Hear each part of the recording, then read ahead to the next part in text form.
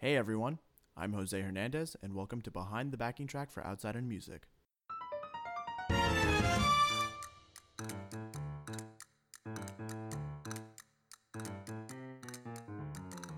Outside in Music is a media company and record label that connects jazz artists with their passionate fan bases.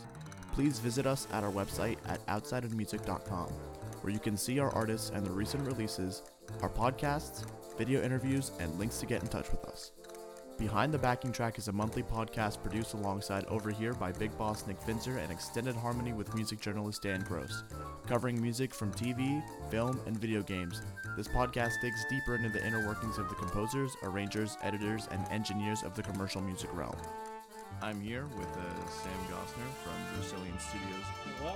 And we're here to talk about things you can do right now that could help you later. Way later.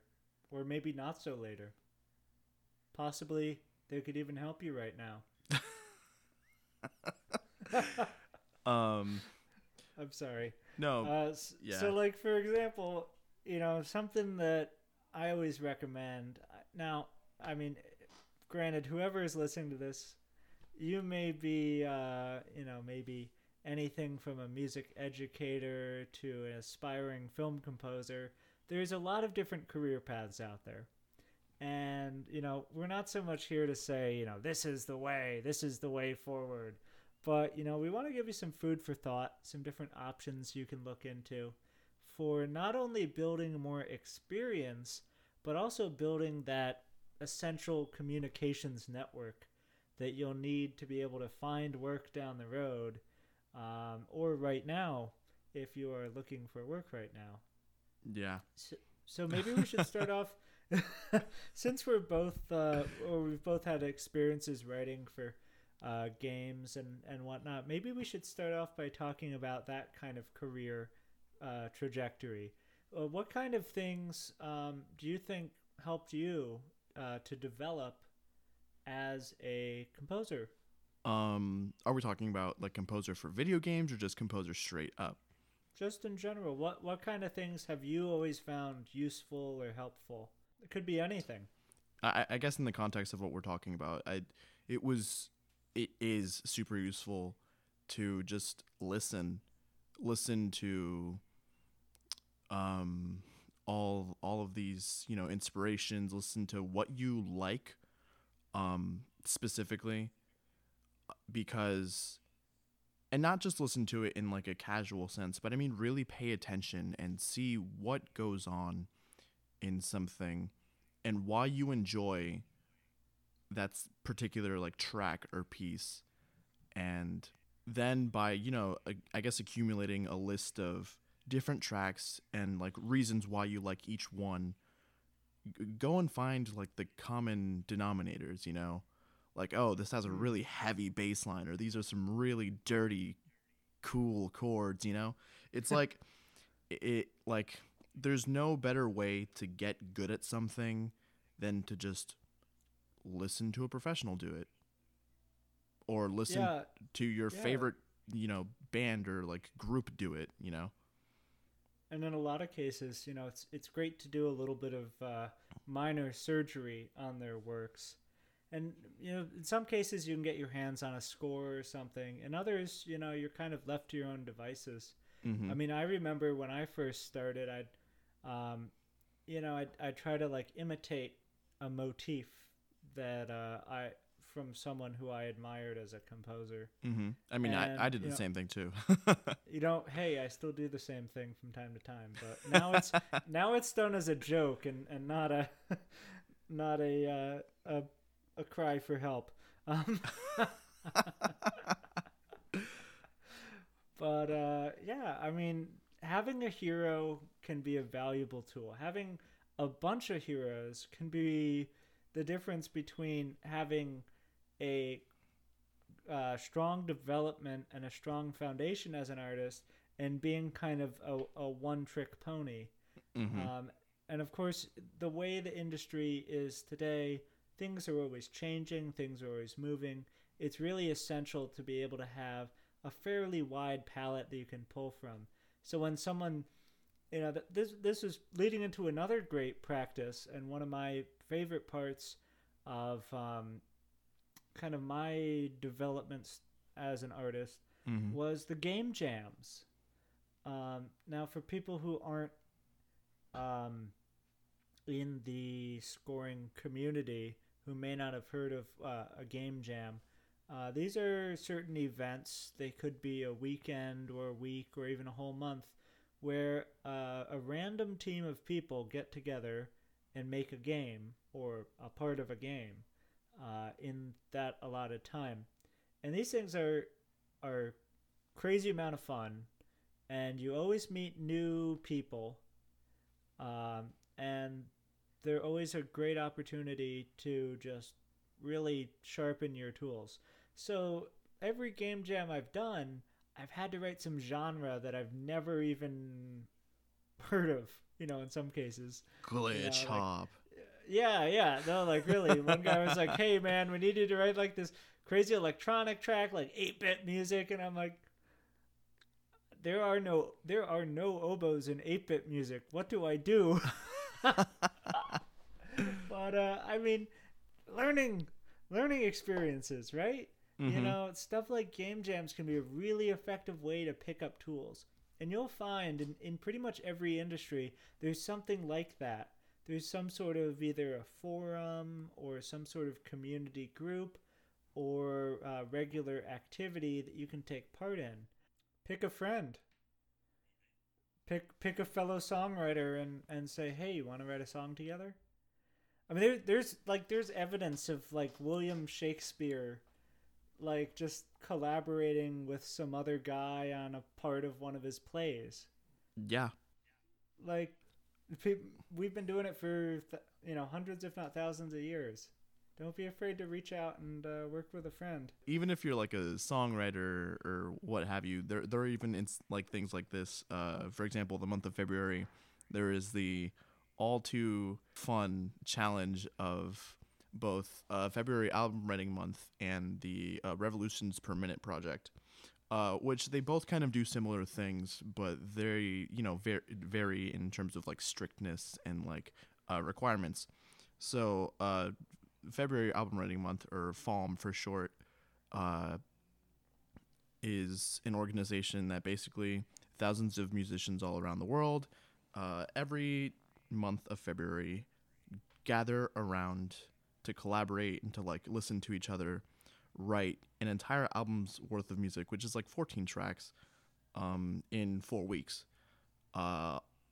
RPM is kind of the same thing, except they're a bit leaner on that. It's either 10 tracks or 35 minutes of original music, which either one, I mean, it still works out the same way. But like there is a world out there, and even for like film composers and like other things in general, there are obviously like short film contests and all this other stuff that you could just be like, hey, I write music, like, here's examples of what I write, and if anyone's interested, just shoot me a message and we can work. Yeah, no, those are all, great ideas of different areas. And of course, kind of central to this is having a presence both in person and on the internet. The internet is such a fantastic tool, especially for us artists nowadays, in that we can reach people, potential clients and customers all the way on the other side of the world, Mm-hmm. where something like that just couldn't have happened even just decades ago. You can collaborate with a guy in Germany. There's ways to do it now, even in real time, which is just absolutely bonkers. Oh, And Ohm Studio, right? we will not speak of that in this conversation. But continue. No, but I mean, there's all sorts of different options out there. But most important is just being there, getting, just standing up, walking out the door, or logging into your computer for the internet savvy, and pursuing those opportunities wherever you can find them. Like one of the big issues that I see with a lot of folks is oh, these things sound like they're a lot of work. They sound like they'd be hard to start. I don't think I have time to commit to that. I don't think I'm ready for it. I don't. Oh, that's probably the biggest one right there. I don't think I'm ready for that. I don't think I'm worthy of that sort of, thing. I don't think I would make it. I don't think they would let me do. No, no, no, no. Do it. There are so many opportunities out there, and there are so many chances for opportunities out there that there is nothing. There is zero, zilch, no good reason that you shouldn't be emailing at least one person a day about a possible opportunity if you have time to pursue those opportunities. I'm not advocating, of course, going out and just randomly emailing people with just nonsense requests. But let's say you have a hero, right? We talked about heroes before. They're definitely a good thing to have. Now let's say that maybe you're a couple years along in your development as an artist, and you've watched some videos, some making of videos by your hero, or a couple people that you really respect as creators. Maybe you've analyzed their works a little. Send them a message. Send them a freaking email. Because every time you do that, a lot of those people, remember, they're just humans. They're humans like you and me. Mm-hmm. And most of them are, to some extent, honored and pleased to hear from people who really enjoy and, most of all, understand their work. It's a different thing from, oh, your music is pretty, it's so nice. When you say, hey, I was looking at your piece, blah, blah, blah, and I noticed this one part you have a melody which goes into a sort of a Phrygian thing, and I was wondering, if that was inspired by another piece, or it sort of sounded like this composer at this point, or what sort of instruments were you using at that, time, what sort of sample libraries. Mm-hmm. These people, a lot of them are more than happy to chat with you about, their development, how they came to do something, what tools they used, because they want to. If someone emails me and says, hey, I'd like to learn more about how you made X sample library, I'd say, yeah, what do you want to know? I wouldn't be like, no, go away, screw you. A lot of people have this kind of thought inside that, oh, maybe they'll say no.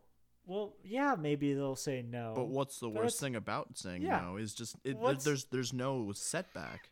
What's so bad about someone saying no to your request? You just try someone else. Mm-hmm. Try something else. Maybe they won't. Maybe they won't give you a score, but maybe they'll tell you a bit about how they recorded the piece, or how they thought about creating the piece. Maybe something is licensed.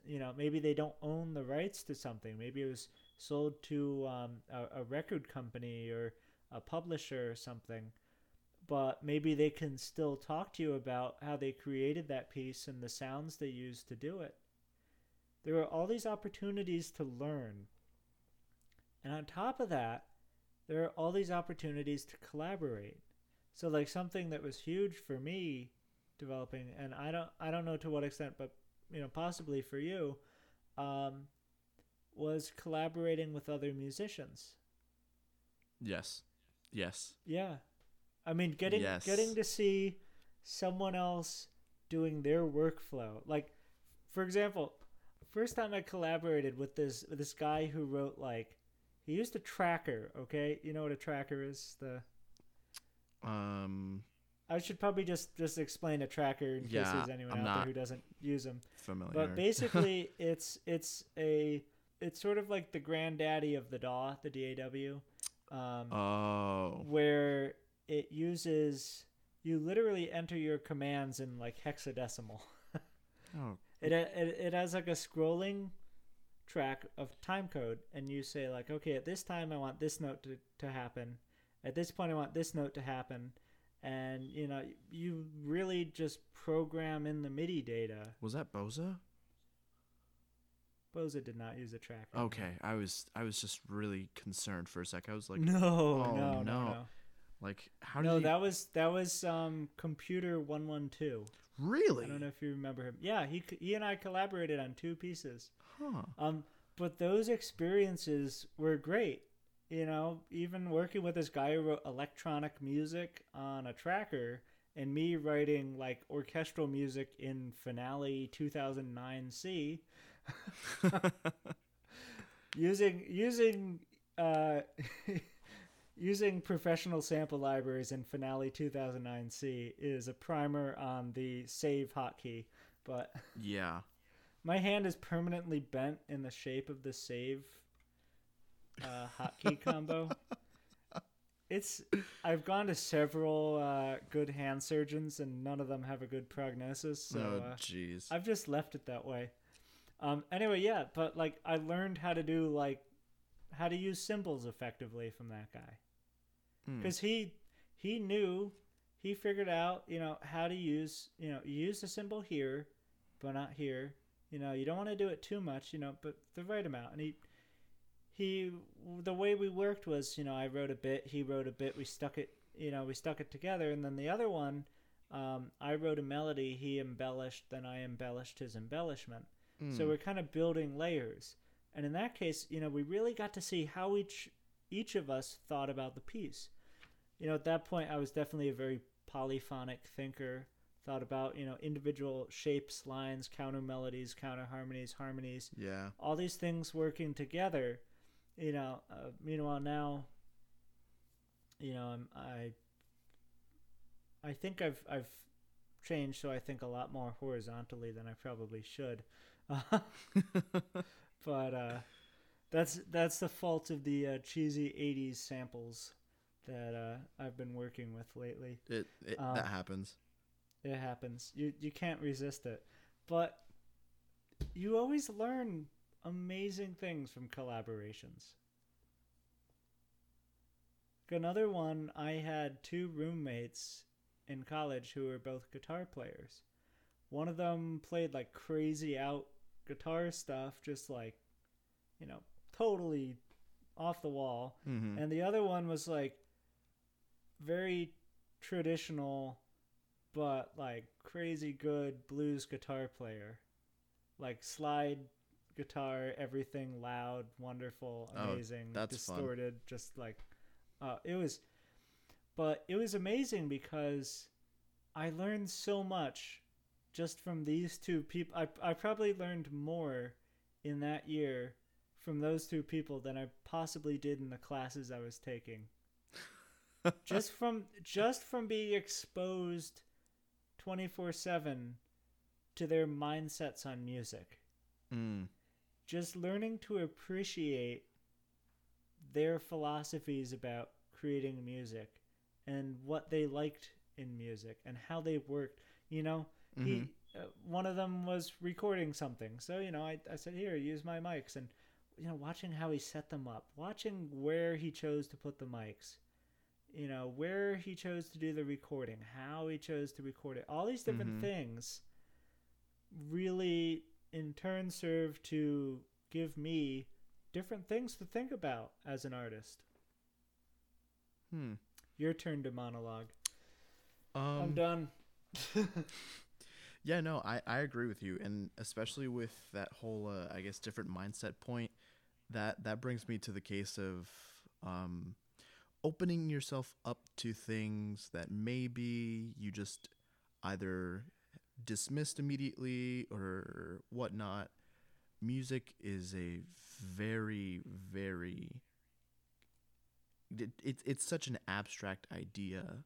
It's a cultural thing. It's so many things are involved in the intimacy of shapes of sound, as Libby Larson likes to put it.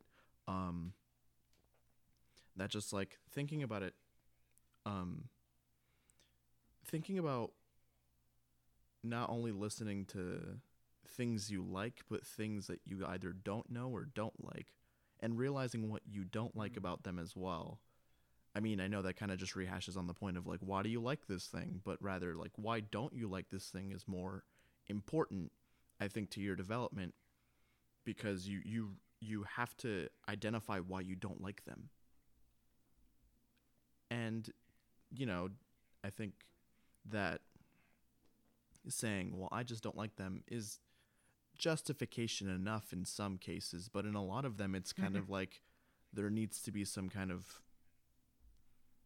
bigger thing. Like, is it like an ideological, you don't like it? Like, I don't like, for me personally, I don't like new music that is incredibly taxing on the performer, because I think that virtuosic playing is like off-putting, you know, like Yeah, I definitely feel the same. yeah, even in the case of like things like Liszt and like other romantic era composers that just like go insane, it just kind of like, I'm good. What's like the point? like you're not really saying much, but you're just saying it in like 16 different embellishments and like 8 different like variations. Like I get it. You know. It's interesting in that, you know, in a lot of cases, I just went to a talk today at the local museum, the Museum of Fine Arts here in Boston, where they had some performances of Greek folk music. Okay. Which is totally fascinating rhythmically and conceptually. Just, you know, stuff like that. Wonderful opportunity for exposure. If you have a museum in your area, keep an eye on the program, especially if they have musical instruments there, because they'll often get like people to come in and play them. But more interesting, and kind of going back to what you were saying there, was in different parts of Greece, there are very different styles of folk music.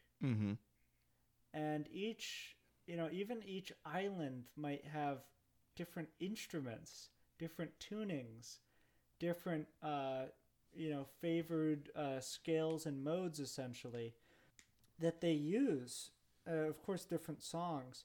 But the really cool one was one of the performers came from the northern part of Greece, and from the particular part he came from, the music was often quite slow.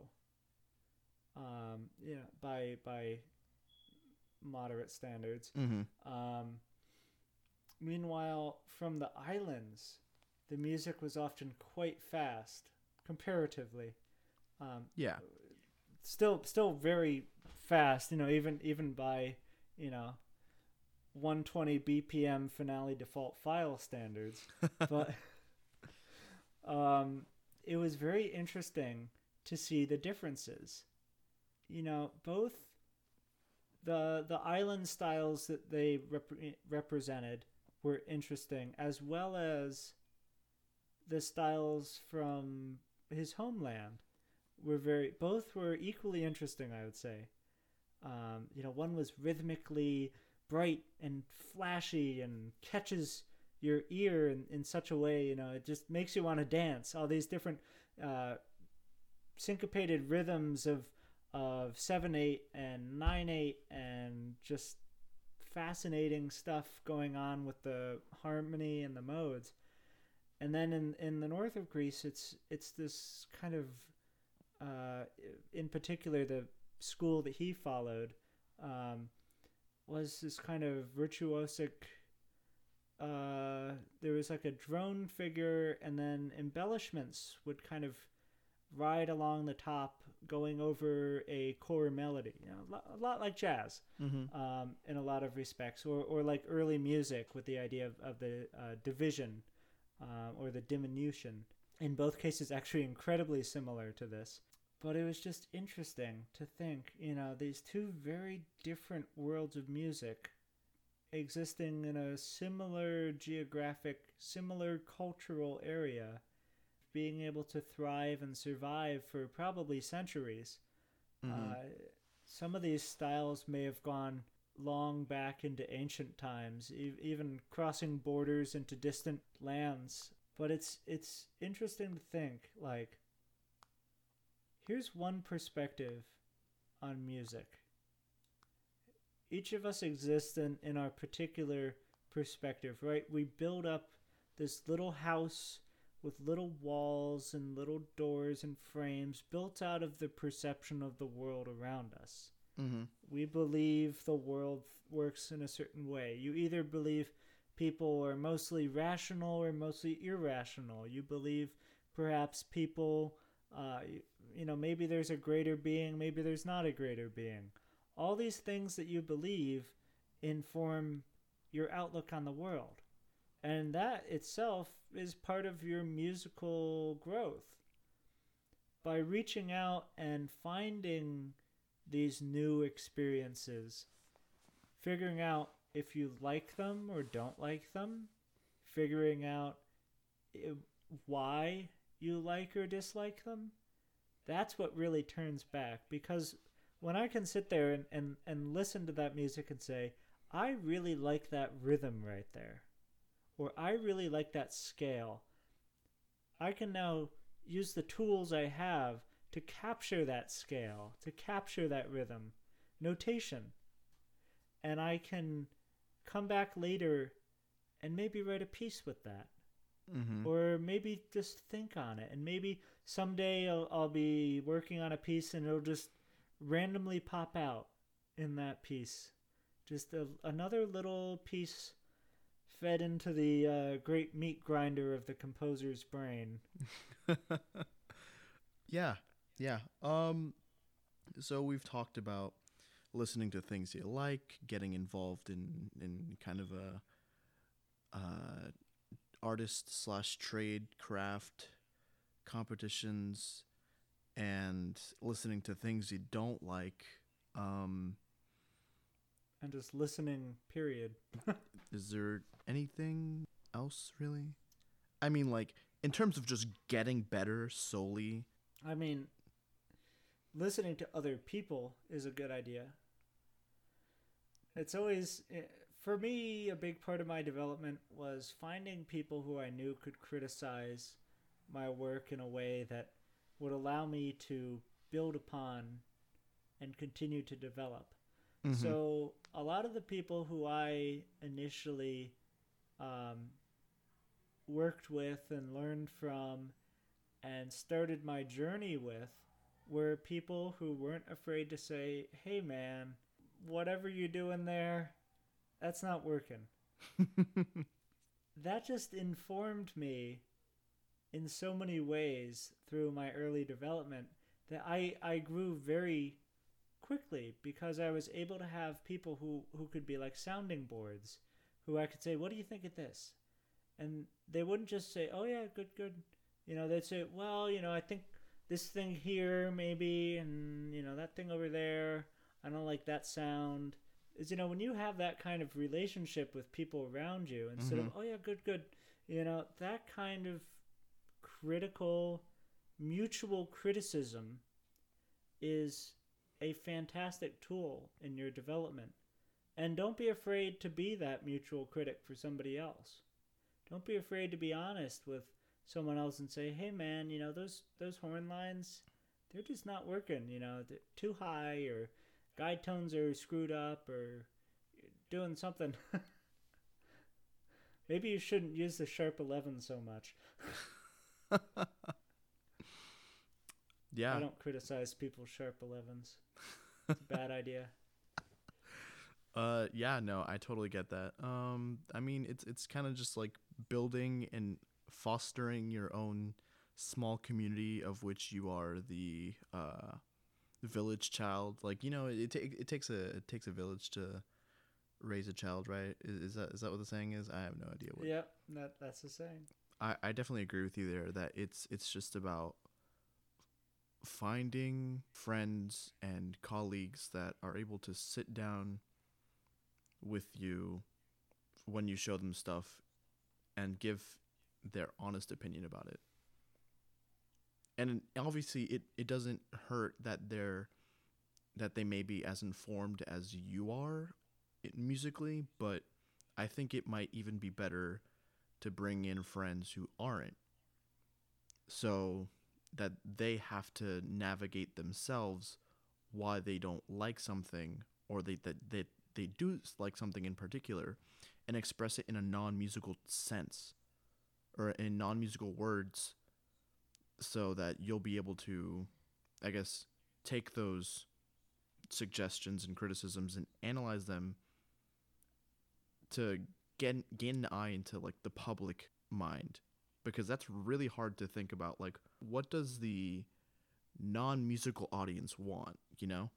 Yeah, figuring out your audience is probably the most important bit of market research that you can do as an artist.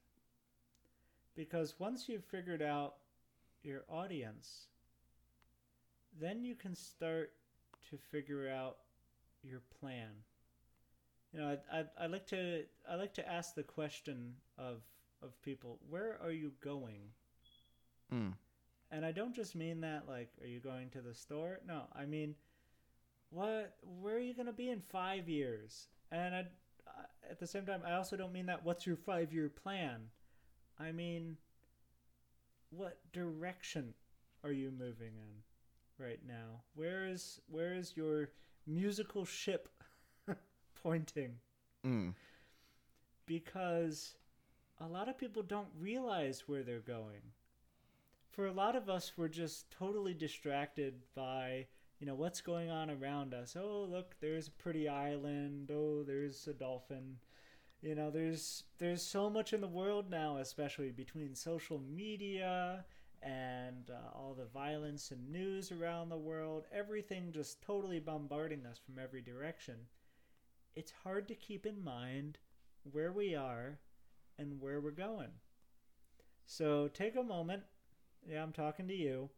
And think about what direction you're going in right now.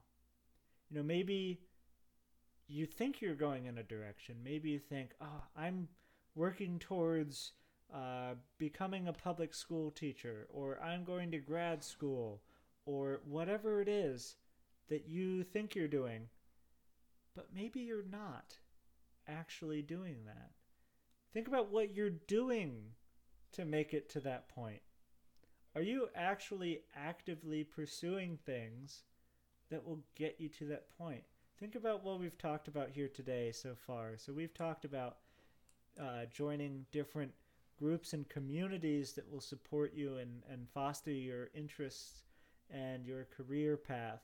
We've talked about taking part in events in which you can practice and execute your experience.